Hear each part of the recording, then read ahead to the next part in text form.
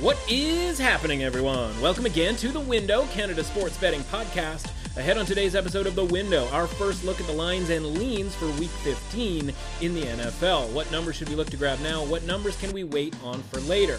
Is there anything that looks too good to be true? That plus a little bit more on Monday night's Bad Beat Fest. The underrated cause of Cleveland +3 tickets getting sent to the trash. Finally, how to handle some of our lingering season-long player props, from Derrick Henry to the Packers duo of Rodgers and Adams. What we need to happen and why it's best to secure profits where you can. It's time to head to the window. Let's go!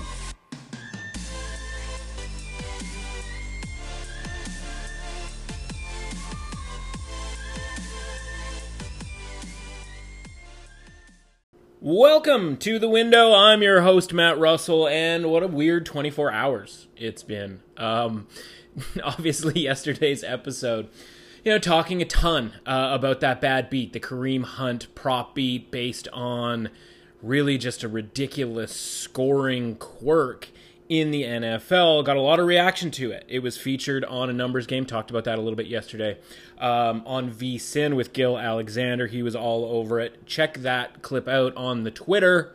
At MRussAuthentic. You can go down my timeline and find that 3-4 minute clip that he breaks down talking about that beat and about my tweet about that beat.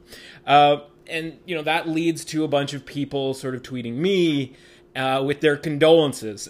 It's kind of, the fun thing about this. And if we could suffer all the bad beats that we do, which, we talk about it all the time, like we suffer more bad beats on this show from these picks because we're on the right side more often than not. And we don't get the lucky winners because we don't usually need them when we win, right? So you go through any subset of our selection, you go through the entire slate of the NFL this season, and you can go down the wins and be like, wow, there's like 2, maybe 3 really lucky ones here.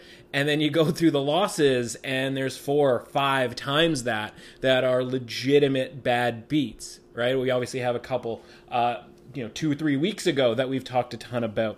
So, if every time that happened, you were sort of singled out and people were giving you, their condolences, they'd be a lot easier to take because, in a lot of cases, we're all sort of suffering these bad beats together. And that's kind of one of the points of this podcast, that we do sort of experience all this stuff together. We obviously want to make money. We want to do well at betting sports, but sometimes it doesn't work out, and that's what we're here for, to whether, it's the ridiculous backdoor situation from Sunday where we can come on here on Monday and just rail about it for, half an hour and then just sort of washes away, right? Or in this case where I was kind of the only one that had this bet, because it's a 125-1 bet that's not offered on every website and all of that sort of thing, right? So it does involve a little description, and it does sort of involve some uniqueness. So thank you to everybody who tweeted and DM'd. Got some really, really nice tweets from people. And it's not necessarily, but it certainly helps. And, listen, we didn't lose a ton of money on it. It was a 125-1 shot. It's not like I had $1,000, $100 on it. It wasn't very much at all, right? It was more losing the bet from a financial standpoint, like what did we not gain by it at 125-1. So, if I had to spend a few bucks on uniting the group here, or sort of maybe getting a few more people to listen in, that's sort of worth it as well. So hopefully you're, catching this podcast. Well, listen, hopefully you've been catching this podcast for months now, because we've been crushing it ever since, the hockey bubble. But if you're not, and you're just sort of catching up now, we have a ton of good episodes that had, that are sort of more evergreen episodes that you can go back and check out. We're going to actually do a best of later this month here, when we're going to take some time off at the end of the season. So, dig in and check those out. I'll sort of make a point to point those out a little bit later on in the month. So thanks to everybody for that, and saying really nice things about the show, right? It wasn't just necessarily all about the, condolences necessarily, but just sort of mentioning that they enjoy the show, and that was sort of an opportunity for them to reach out and all of that kind of thing. Love hearing that, and it's super, super fun. So one thing that we didn't really get to break down, because it was, a little more self-serving than normal yesterday, if this entire thing isn't, completely self-serving in general, we didn't really break down the Cleveland +3 bad beat. And I'm sure, if you listen to this podcast and you listen to Sheldon and I talk, and maybe you were with us on Cleveland +3 on Monday, and you're sitting there, looking to tune in and hear us complain about that, and you didn't get that because we had bigger fish to fry there with the Kareem Hunt stuff. But by now, listen, it's, 36, 48 hours later, there's not all that much more that can really be added, especially if you, again, I always recommend consume other content, sports betting or otherwise. You probably already do. I don't need to sort of encourage you to do that. All I encourage you to do is hang out here, every once in a while. And so the one thing that people haven't really been talking about when you talk bad beat, right, it's got to be, you have to be on the right side and then not win. And then you also have to have like somewhere between 4 to, infinity things go completely wrong for you in somewhat of a fluky way at times too. And one of the things that not a lot of people are necessarily talking about is the Trace McSorley injury element to all of this stuff, right? Like, obviously they're talking about it within the context of Lamar Jackson, Superman cape, he's got the cramps or whatever he had, and then all of a sudden, like, he's back in and he saves the day and he throws the touchdown pass to Hollywood Brown. But you wonder, and the only thing I sort of want to mention is, like, you wonder what happens if Trace McSorley doesn't get hurt on that play. And he looks like he's going to be okay. I mean, I think he's out for the rest of the season because it's a knee strain. And there's only 3 games left, and so you put somebody on IR, and you obviously you need a backup quarterback. You can't have a guy sort of questionable as your backup quarterback. And so, it's not like he blew out his knee necessarily. So relatively minor injury on the whole scope of things. So we can sort of talk about this comfortably. But like, what if he doesn't get hurt on that third down play and it's a 4th down? Like, does he stay out there, or is because he's hurt, does Lamar Jackson get back in there? And it's also right on the 2-minute warning, and it's all, because it's a run play, he slips and falls. What if he slips and falls and it's an incomplete pass, or he throws the ball and it's an incomplete pass and it stops the clock before the 2-minute warning, and they have to run a play right then and there, right? Like, the confluence of things that had to happen for Jackson to get back in the game. Like, I'm just not positive that they bring in Lamar there on that 4th down, because he did seem sort of hustled, right? Like, he did seem hurried to get back onto the field. Now, of course, he's going to be hurried to get back on the field because he's just been getting treated for, whatever ailment he had. But you do sort of go, man, Trace McSorley on that 4th down, that would have been interesting. What if Trace McSorley doesn't slip and he gets the 1st down and the drive keeps going? Do you take him out? And you have to remember, like, on that drive, they're down 1. So a field goal is good enough. And once you get past that 2-minute warning, you can really just kind of hand the ball off. It's not like Lamar was throwing the ball a ton prior to that anyway. And so McSorley could have stayed in, and they could have just hammered away with Dobbins. They could have hammered away with Edwards, etc. And taken off, the clock and wind that down for a Justin Tucker, 45-yard field goal or whatever, it was going to end up being. And it was because he slips, falls, gets injured. Lamar hurries on. There's a 2-minute warning, so, that buys everybody some time.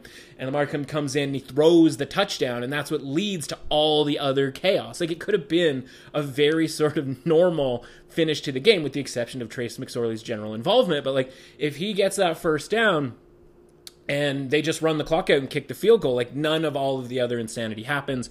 The Kareem Hunt stuff never happens.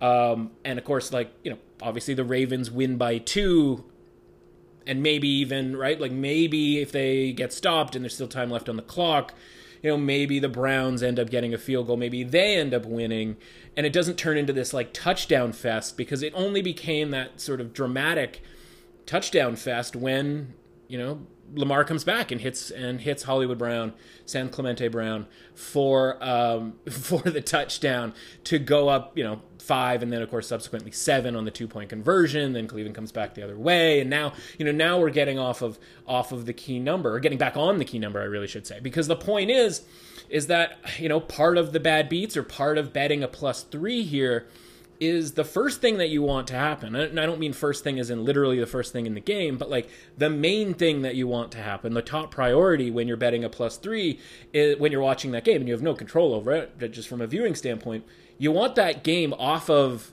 key numbers, right? You want it off of a 7-point lead. You want it off of a 3-point lead, of course. You want it off of a tie game, right? Like you want that game to be a 1-point game, because then you go, one team can win by 2, one team can win by 1, right? And it ceases to sort of matter who wins at that point. You're going to cover either way on these field goals. And so we had that with the 1-point lead with 2 minutes to go. And that's part of what makes it the bad beat. So the key to the bad beat that not a ton of people are necessarily talking about is the fact that the touchdown happened there for Baltimore and of course the 2-point conversion that got it to 7. And then of course Cleveland didn't go for 2 at the end, which maybe they should have. Obviously they should have taken more time off the clock, and all of that general sort of football who wins the game type stuff has been talked about ad nauseum.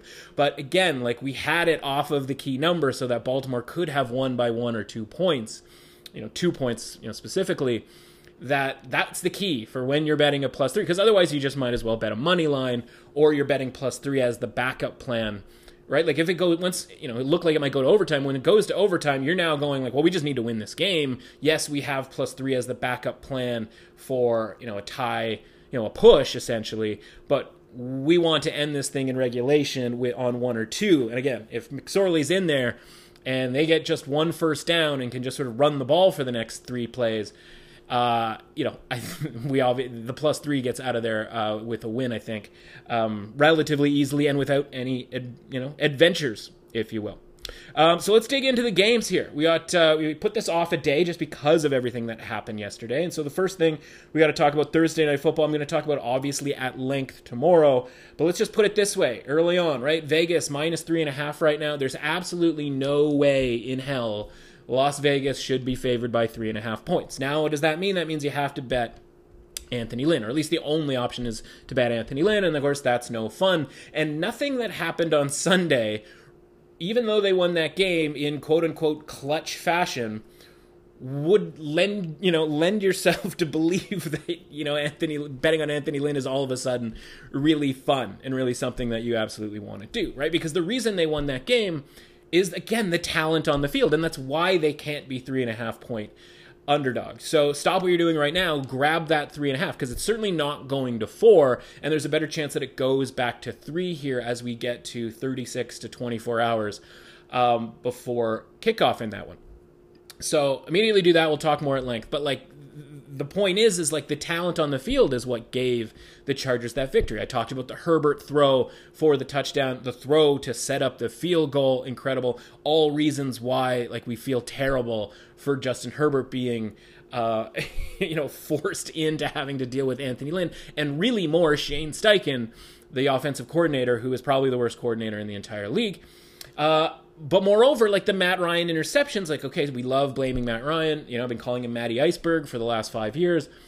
But you watched was Jaleel Adai, I believe, make that diving interception. You go, right there. That's the talent. That's the talent discrepancy that the Chargers have over a lot of these teams. That's what we're betting on. Players making plays out there and not being handcuffed by their stupid coaching. And so the thing is, it's this is another opportunity here with a relatively closer coaching matchup for Anthony Lynn. So we're grabbing the Chargers here, +3.5. More about that, of course, tomorrow. As for Saturday's games, doubleheader Saturday, it's that time of year, the most wonderful time of the year. We're getting 2 games on a Saturday with all of the good college football stuff that, of course, we'll talk about as well on Thursday. Buffalo and the Denver Broncos here. I think this one is, this has to be Denver or nothing, but you have to get 7.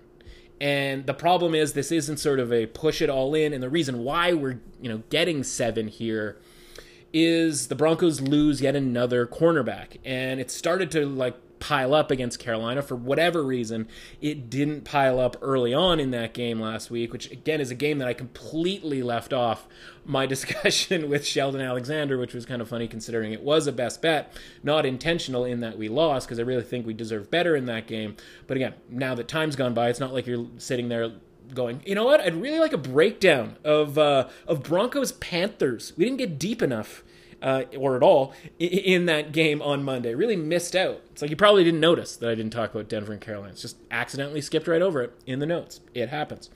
That being said, they lost their fourth cornerback here. They are down their top 4 cornerbacks, and that doesn't feel like a thing you really want to have to deal with going up against Buffalo. Obviously the Josh Allen hype is, right up, through the roof at this point.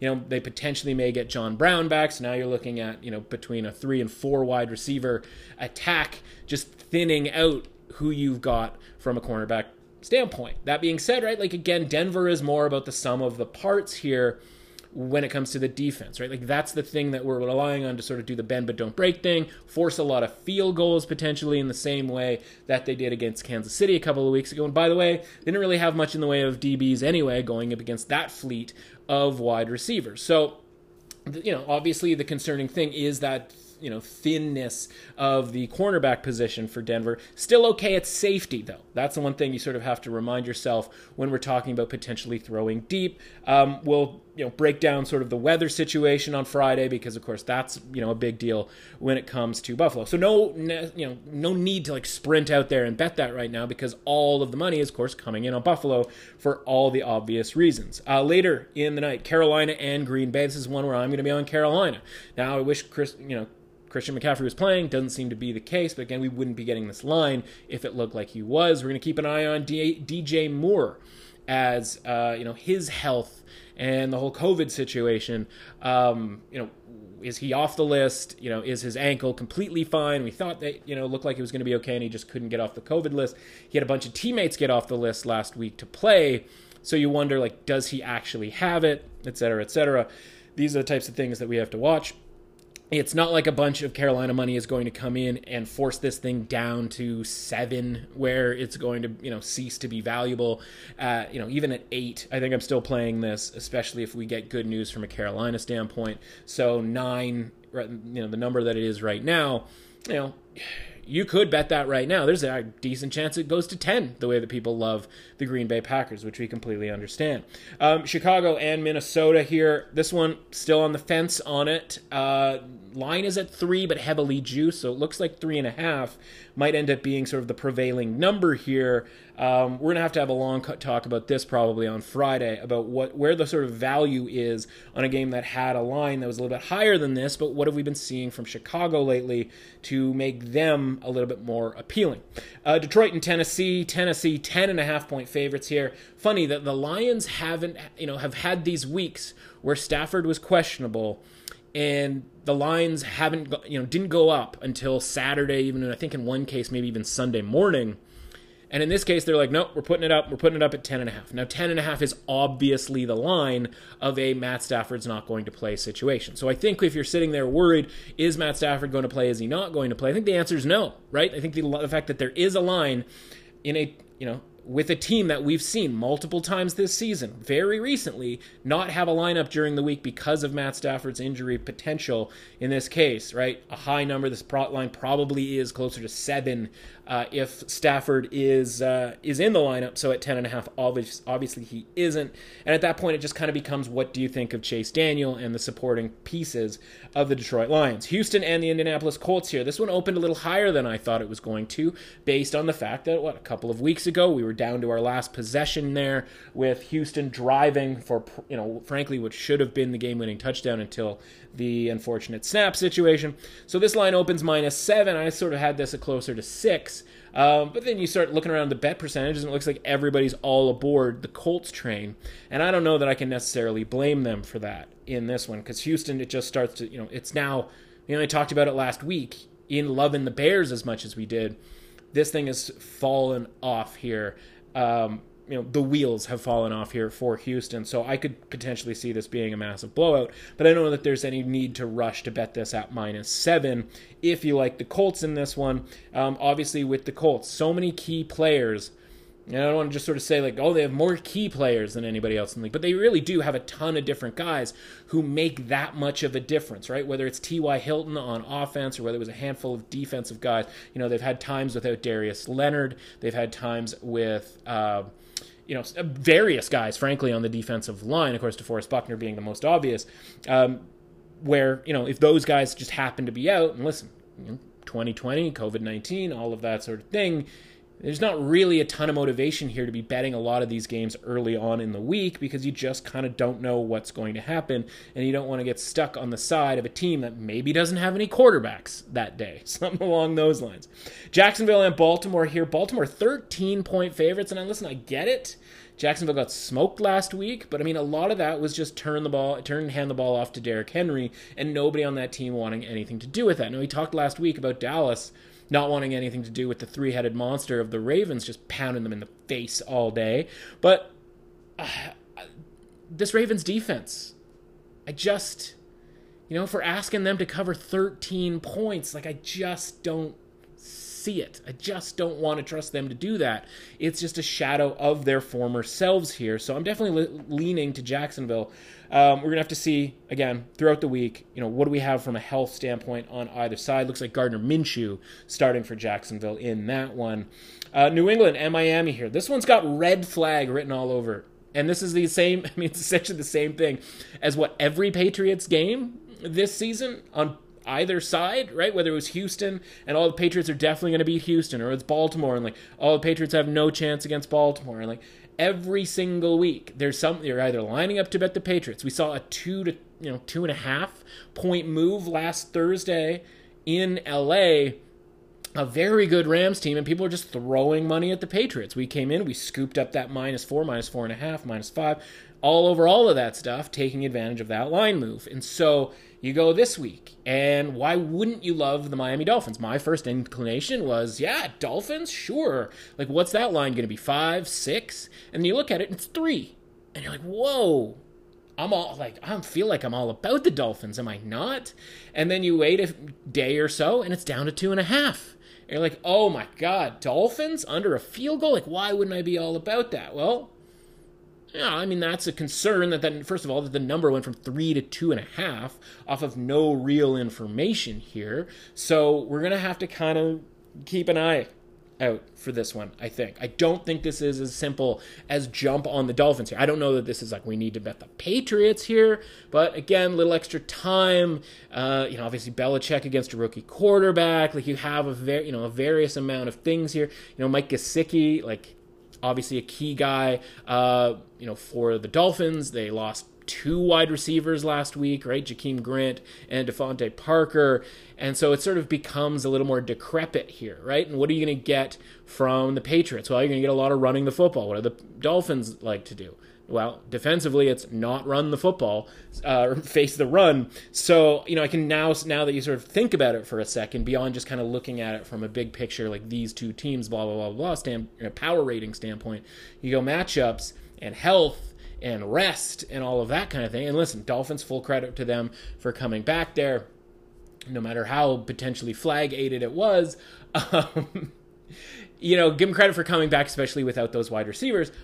But it was a 30-10 game, even after winning the turnover battle by 4, essentially. If, again, I factor that 32-yard sack in as a turnover. All right, so you factor 4 turnovers, essentially, and you go, you still probably should have got blown out. So, what are we really running to the window here to bet the Dolphins for? Seahawks and the Washington football team, this number was at 6, down 5, 5.5, down to 5. And, of course, some question marks about whether Alex Smith is playing. And I think they put that number as high as it was early on in the week on the idea that maybe he's not, or at least he's not 100%. Now, listen, there's a lineup for this, right? So there's the anticipation here that Alex Smith is going to play, because if it's Dwayne Haskins, based on the fact that Washington did not score an offensive touchdown last week, this number has to be higher if it's Dwayne Haskins. For all the credit to the Washington football team defense, the number has to be higher if it's Dwayne Haskins. That being said, we got to make sure we know who the quarterback is before we do anything with regards to this game, a game that on the surface I don't really necessarily love at all. San Francisco and the Dallas Cowboys. Interesting line for me here because, San Francisco -3. I feel like this game, I don't know how this isn't really closer to pick 'em. Both these teams sort of in a, decrepit state, if you will. Dallas, we were all over Dallas getting the big win against Cincinnati. But I'll be honest with you, and this is just a secret between me and you. I didn't love the way the Dallas played in that game. I was a way more about, and listen, part of the handicap was because Cincy's the worst team in the NFL right now. And that's part of it, and that's what they did, right? They worst teamed it to Dallas, right? Fumble, marching their way down a couple of different times.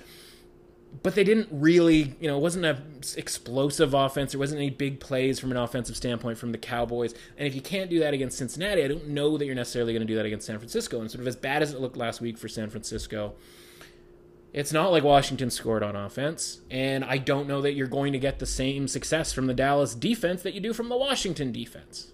So San Francisco -3 here on the road, seems high, but I don't really want to be involved in the Dallas offense if that's all I'm getting from them against Cincinnati. And it's not like the defense is any good either. Tampa Bay and the Atlanta Falcons here. Again, this is so painful, but it's I think Atlanta has to be the right side here at +6.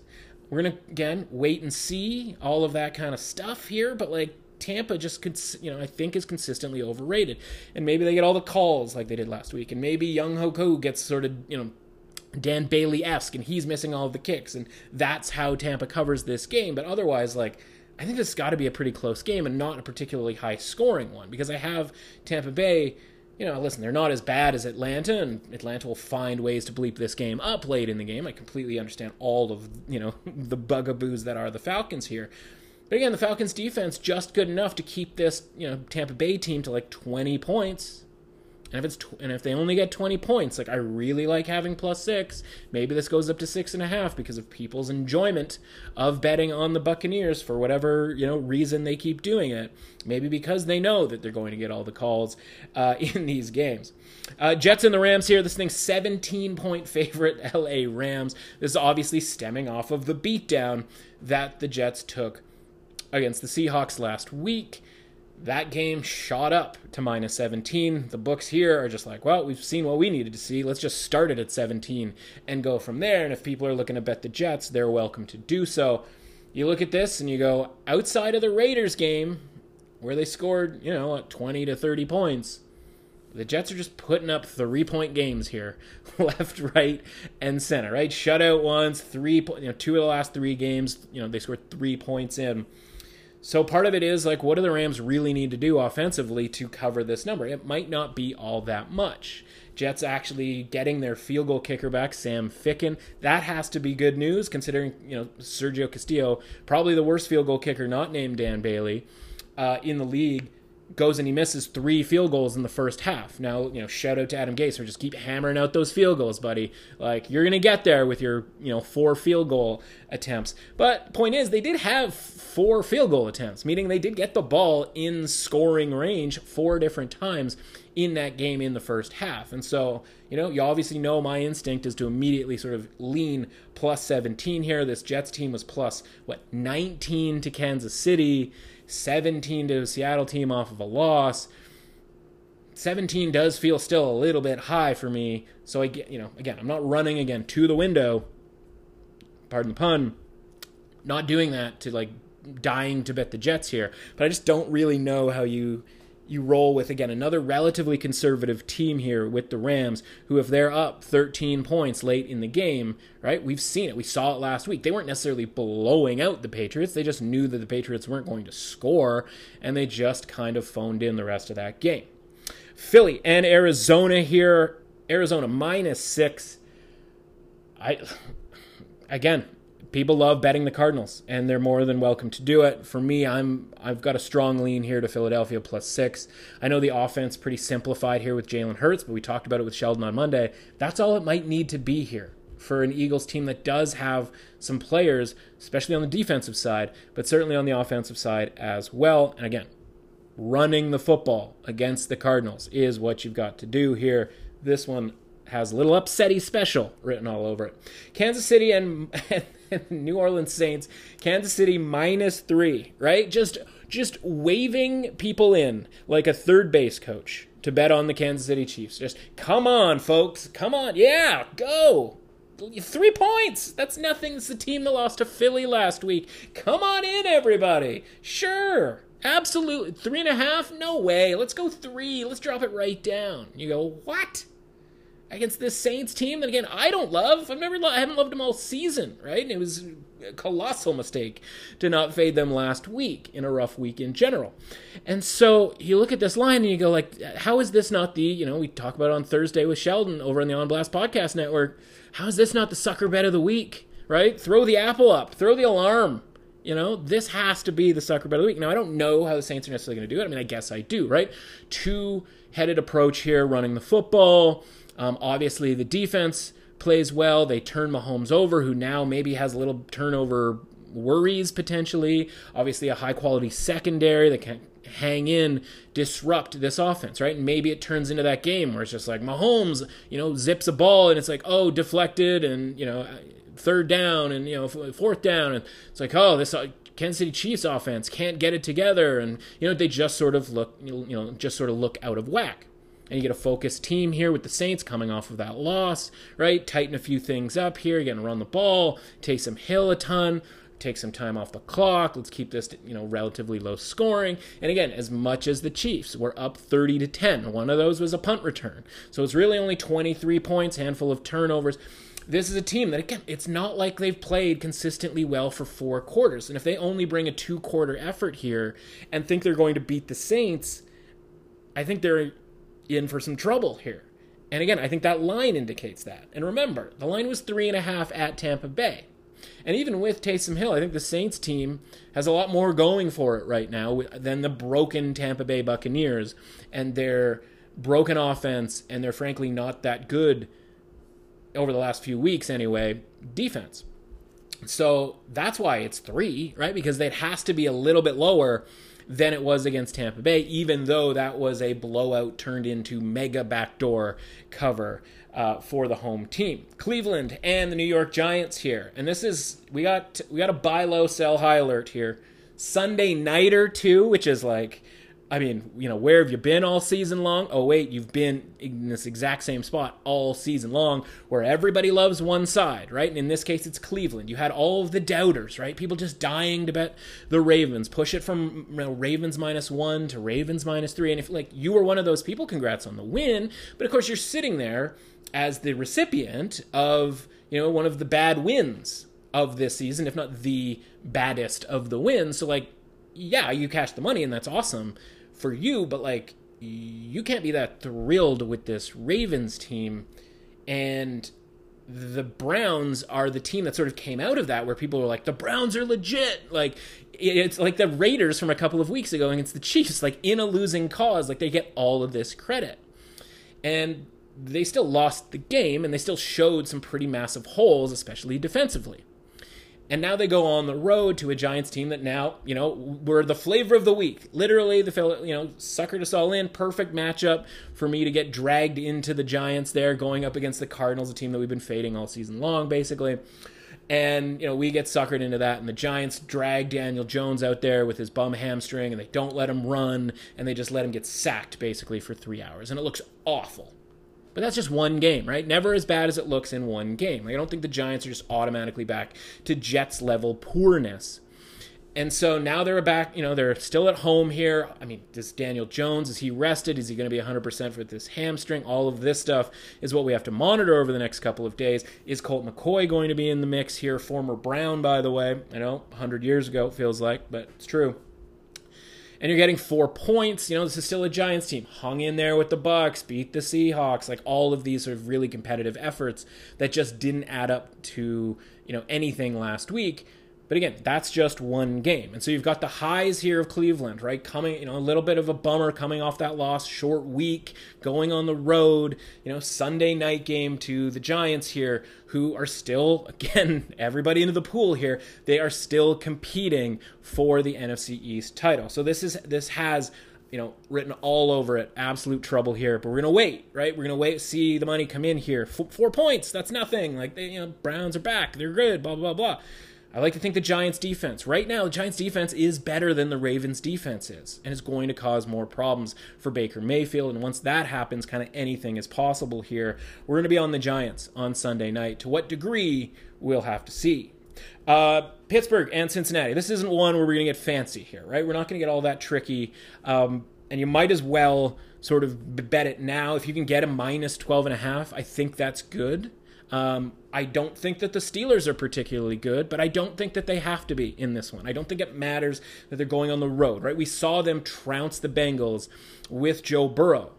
And Brandon Allen, the last 2 games, 1, not very good. 2, didn't survive. Didn't make it to the end of the games, right? Ryan Finley, in both cases, had to come in because Brandon Allen's just hobbling around by the end of the game. Like, it's a miracle that Joe Burrow lasted as long as he did. And just because Joe Burrow's out doesn't mean all of a sudden the Cincinnati offensive line is like good, or that the next guy isn't going to be murdered at some point this season. And it looks like Brandon Allen's just a matter of time for him.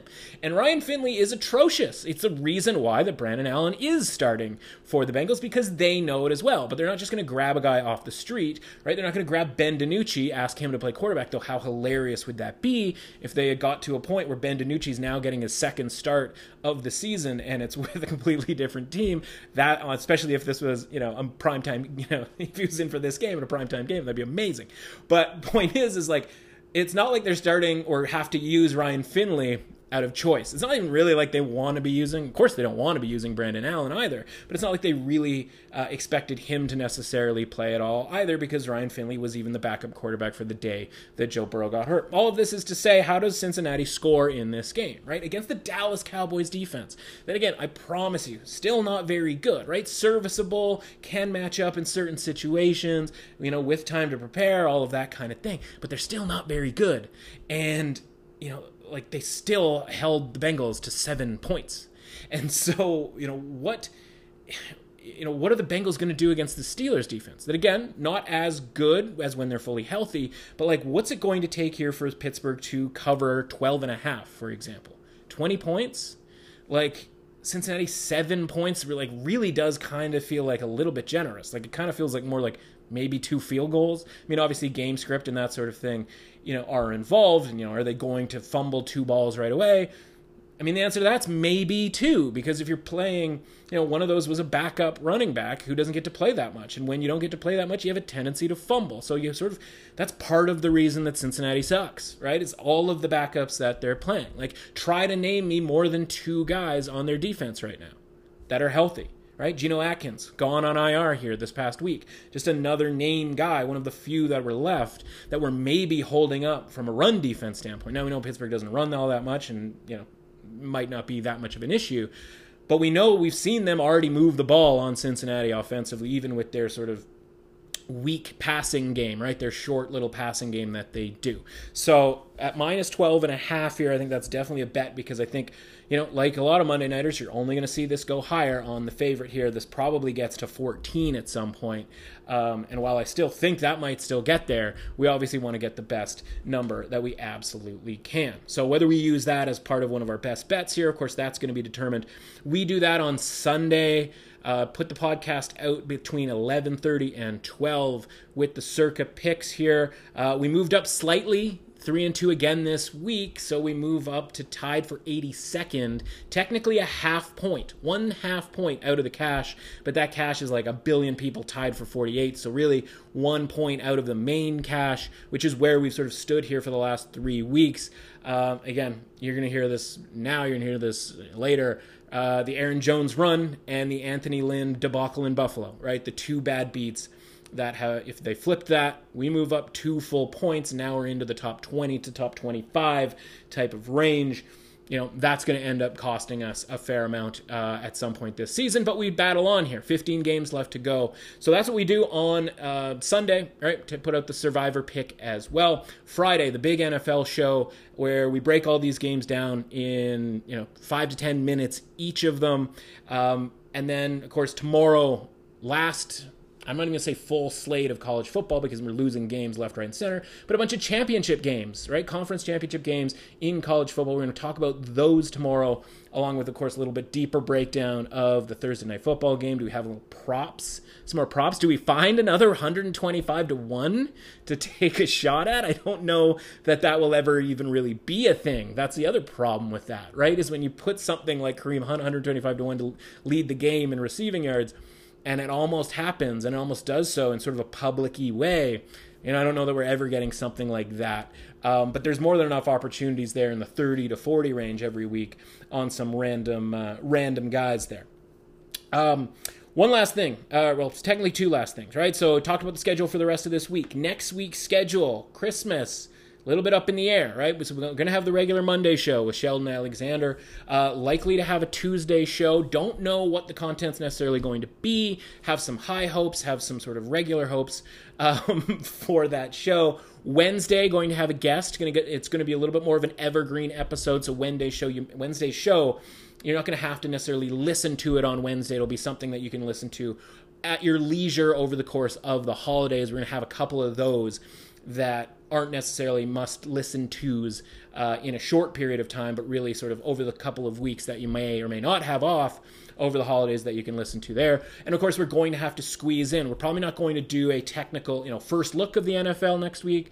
It'll probably be sort of a more all-encompassing podcast that's probably going to be Christmas Eve, Thursday morning, something along those lines. We'll be back on Sunday for the Circa episode on, the 27th. So, a little bit of a messed up situation. We're going to try to find some days off for your boy here to spend some time with the family and all of that good stuff. But we're still coming up with some content for you guys as well. And listen, just because it's the holidays doesn't mean the NFL season stops. College football bowl season, all of that kind of stuff cranking in there as well. And then all of a sudden it'll be New Year's, and we'll have a whole new fresh situation, right, with NFL playoffs. NBA will be sort of full go. I don't know necessarily how much content we're going to have on that. And then hockey season around the corner. Shortened hockey season. I don't know, right? Like 50 units in the bubble. How do we not get into regular season hockey this year with that shortened season? Like the 82-game schedule, kind of long, right? But if we've got sort of a similar situation here where maybe we even just focus on, listen, we're here in Canada, maybe I just focus on the Canadian division, if you will, right? Because they're only playing teams within that division. So it's a very strange season where you could almost just cut it into one specific division if you wanted to and just play that all the time and not have to worry about the volume of games. But the shortened season certainly helps with, personally, my level of interest.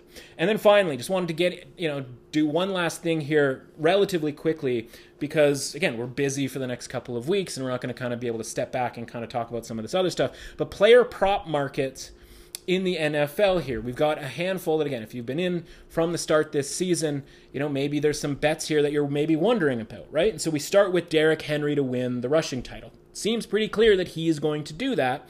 And so we were on him at plus 650 to start the season, talked about how let's not get sort of, confused here with, long shot running backs and that sort of thing. Like it's, Derrick Henry, Nick Chubb, Zeke Elliott, all of these guys. And maybe Zeke Elliott's washed. I kind of think that he is. Or maybe, Dak Prescott stays healthy and that turns into maybe a bigger year for Zeke Elliott, but he was sort of out of the mix once that injury happened. And plus once the defense, showed themselves to be terrible. But the good news is Derrick Henry is going to win the rushing title, except for the fact that, there's always a possibility somebody gets hurt. And so if you have the opportunity to cash out over at Bet365, for example, right now, there's the opportunity to cash out for essentially 90 in the low 90s% of what you would be winning if you just waited for the next 3 weeks. Right? And so it kind of works out like they've put the odds up at minus 1,400, right? He's minus 1,400 right there. And that's essentially a minus 1,400 price that he does not get hurt because if he's, even if he's healthy, he's got like a 200-yard lead at this point over Dalvin Cook. Even if he's healthy, he's going to get 30, 40, 50 yards at the absolute, if he somehow gets stuffed for the next 3 games. Of course, he's not. So the only way he loses this is if he gets hurt. And the problem is, if he gets hurt, it's going to be trouble, right? Like he's going to probably get past. There's actually a possibility that he still doesn't get past, of course. And so you're now sitting there if you have this cash out option. If you don't, just sit there, ride it out, hope he doesn't get hurt, and you're going to end up winning the bet, and that's awesome. But if you have a cash out option and you're only sort of left with, whatever your bet is, like say there's, they've asked you to cash out, if you want to cash out and there's only, $20 left in the bet, right? Like, say you could win 280 by cashing out right now and there's 300 to possibly win. It's like, yeah, I'd kind of rather just cash that out, right? And avoid a potential bad beat here, especially the way things have been going over the last couple of weeks. Like that would really suck that like Derrick Henry like tears his ACL in this stupid game against Detroit or something. And now you're sweating out Dalvin Cook and how many yards he gets the rest of the way. And who knows what goes on in week 17. And maybe they just go out of their way to get him the rushing title. Like, I know that's sort of a bleak picture, but like these are the things you have to sort of be aware of. And so if the rest of that money, right, the difference between cashing out and keeping it going isn't all that great, I think you probably just cash out and use that money because we got a lot of stuff we can bet on here. You can use that money over the next couple of weeks. Now, again, that depends on sort of how much money's already in your account and all of that kind of thing, right? So, whether or not you have this situation for Derrick Henry or somebody else, like these are the things that you have to worry about, right? Whether it's, you've bet on somebody to win an award or again, some sort of, prop, doesn't even have to be football, could be basketball. These are the things that you sort of have to do the mental math on, especially if they're offering you cash outs here, right? Because they're trying to save a couple of bucks. And frankly, like if it doesn't make that much difference to you to not be without that 20, that extra 40, that extra $60, you might as well just kind of cash it out, offering a pretty good price for what should be a fait accompli, but it's football, right? So you just never know. Passing, we are on Aaron Rodgers. Bad news is Patrick Mahomes still exists, and he's got quite a significant lead over Rodgers. So right now, we're sort of in the opposite position, where we need Patrick Mahomes to miss a game. Now, first thing you think about there is we need Patrick Mahomes to get hurt. Well, I don't really want that to necessarily happen, right? Like in the same way that I'd like to think if you didn't have Derrick Henry, you wouldn't be hoping that he sits there and gets hurt. Thing is, Kansas City could opt to sit him out in the final game. Right? Like if they clinch the top seed, it doesn't really make a ton of sense. Now listen, Andy Reid, he's always up to no good here. I can't remember necessarily if last season, I probably should have done this, but whether it was last season or seasons before with Patrick Mahomes, he hasn't sat him for the final game. But if you remember 3 seasons ago, with Alex Smith as the quarterback, they had the last game wrapped up. And they put in Patrick Mahomes in the game against Denver. And we saw the first flashes of Patrick Mahomes, which led to me drafting him in fantasy the next year. No big deal. And then, of course, he wins the MVP the very next year. And so maybe it is one of those situations where they just go, yeah, okay, we don't need to see anything more from Patrick Mahomes. Why would we risk it in a game? Now, the problem is they have to have that game clinched. Now, I'm not sure about the tiebreakers necessarily, but they're a game ahead of Pittsburgh right now, 1 loss versus 2 loss. So we technically need another Pittsburgh loss to come down the pipe. That's not necessarily going to happen here. Problem is, I'm also a little bit skeptical here of this Kansas City line at -3 against the Saints. Obviously just from a probability standpoint, based on the money line, there's an outside chance, or actually a relatively good chance, that the Saints win this game, again, based on the money line. So then that, of course, complicates things a little bit more. So we have to just kind of sit back, watch this week, see where that goes, and then hope the Colts in week 16 end up beating the Steelers so that the Chiefs don't have to play anybody, from a star perspective, in that final game. And then maybe Aaron Rodgers can come back. Now, another interesting matchup element to it is like, okay, he's like 400 yards behind Patrick Mahomes. He's going to have to make up 400 yards. He's going to need more than just one game to do that. And so this weekend, he's going up against Carolina's defense, right, which made Drew Luck look like Aaron Rodgers last week. So who knows, right? Might be a ton of yards there. And again, if we think the Saints defense can hang around and, slow Mahomes down here a little bit, maybe we get a little, 350 for the Packers and maybe a 225 for the Chiefs from a passing yard standpoint, something along those lines. I don't know. So again, we got to see on that. So if you've got if you got Rodgers tickets there, we're obviously hoping he kills it. He's got, Deshaun Watson is just ahead of him, but obviously from a pace standpoint, you don't expect Deshaun Watson to do much the rest of the way with the limited amount of receivers that he has. So he's going to pass Watson. He's going to probably be in second place here, especially after dealing with Carolina this week. And then it's just a matter of, does Patrick Mahomes play? And then that turns into a potentially interesting week 17. And you're sitting there, you've got him at plus 800. You got him at plus, 2,500. You can even bet it right now if you wanted to get in on this nonsense at 28-1. And again, you're hoping on a couple of different things happening here, and that's what's sort of the point of it being parlayed together. But I'm sure the odds, if you parlayed, Chiefs win this weekend, Aaron Rodgers over receiving yards, Patrick Mahomes under his receiving yards, just to sort of like a general idea, and then you get in, Steelers win, though that doesn't really necessarily matter. And then you get into next week and you parlay that with a Colts win over the Steelers and a Chiefs win over the Falcons, right? Like that's what sets you up for that final day, where then you now need Aaron Rodgers. First of all, you need the decision for Mahomes to sit, but you then need Aaron Rodgers to have a big game. But you're sitting there with 28-1. So a bunch of different things have to happen, and that's why it's 28-1. But just the point is, it is still out there. If you want to throw $5 on it, like you might be in for some fun over the next couple of weeks, just to sort of see what happens. And then finally, wide receivers, and we're headed potentially for yet another bad beat here, and it's sort of hard. Barring injury, and the injury sort of already happened here, but barring injury, it's kind of hard to claim bad beat in a prop market, a season-long prop market, if you will. But we might have bet on the wide receiver with the most receiving yards this year, and he's not going to win the most receiving yards prop. And that's because Travis Kelce, a tight end, for the first time ever, or potentially for the first time ever, leads the league in receiving yards at this point, right? Like, Kelsey's on that board, he's available to be bet on, and you're sitting there and you're going, yeah, but it's a tight end, like, shorter targets, like, all of that sort of thing. And, like, no, sure enough, he is clear right now. He is 104 ahead of Adams, who has a handful of guys in his way. The thing is, Adams has been going at 104 yards per game rate here this season. So one, you're thinking to yourself, well, wait a minute, Patrick Mahomes, we just talked about him sitting. Well, it'd be really nice if Travis Kelce also sat in that week 17 game, right? So if Mahomes and Kelce sits, now we're really talking from a double, yardage type standpoint here as we're rolling with our Packers guys. Adams has a couple of guys that he has to, get past. He's 36 behind Metcalf. Diggs, Hill, Hopkins are all between him and second place of Metcalf at 36 yards.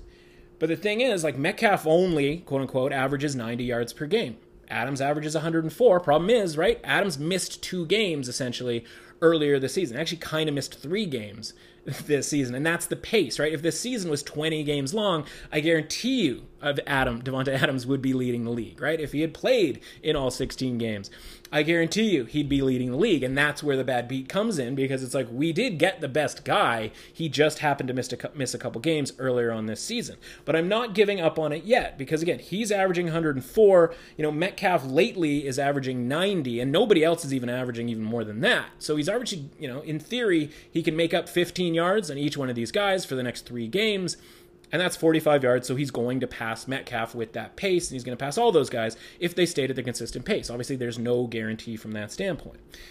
Can he catch Kelce? Well, no, not based on that pace, but again, he's a tight end. You never know. There might be a game. Maybe it's this weekend where the Saints go, you know who we shouldn't let beat us? Travis Kelce. And they put a couple of guys on him. And, he ends up with one of his games where sometimes it's 5 catches for 36 yards, right? Which is a perfectly reasonable, mortal tight end stat line. Well, that would be great, because Devontae Adams, I think, is probably in for at least 104 this weekend against the Carolina Panthers defense here. So, problem is with all of this stuff, like, you can't hedge it, whether, you could hedge the, the Derrick Henry thing, but you can't really hedge any of these others because, one, we're not in the best position. We're in sort of a cluster of players here. And 2, if you're going to hedge these sorts of futures, and again, this is a bigger picture thing. This is less specific to, these games and these props, or even this sport. If you're a hedger, right? If you're a guy who wants to hedge something, if you're betting something, 25 to 1, even 10 to 1, whatever, and you know that you're going to want to hedge because you know yourself, right? Self-awareness, we always talk about kind of knowing, what your biases are, and some people's biases are towards hedging. If you're going to do that, you have to put a little bit more money up front, because you want to give, if you know you're going to give yourself that opportunity to hedge, or you're going to take that opportunity to hedge, you have to give yourself a little more wiggle room. And so that's just a little bit of a lesson there, in that if you're thinking, $10 at 50 to 1, that puts me at $500 win. Yeah, but I am going to hedge it. So maybe I throw another 2 on there so that it's 600, because I know I'm going to want to hedge with 100 or 150 or 200 later to secure some sort of a profit there in the 100, 200, 300 type range, right? Obviously, different cases for different people. Some people aren't all that into it. Anyway, so that's it with regards to this show. Again, subscribe, rate, and review the podcast, and share the podcast, please. You can follow along at Emrus Authentic for all the nonsense that goes on there, various live betting and props bets as well. Until next time, I'll see you at the window.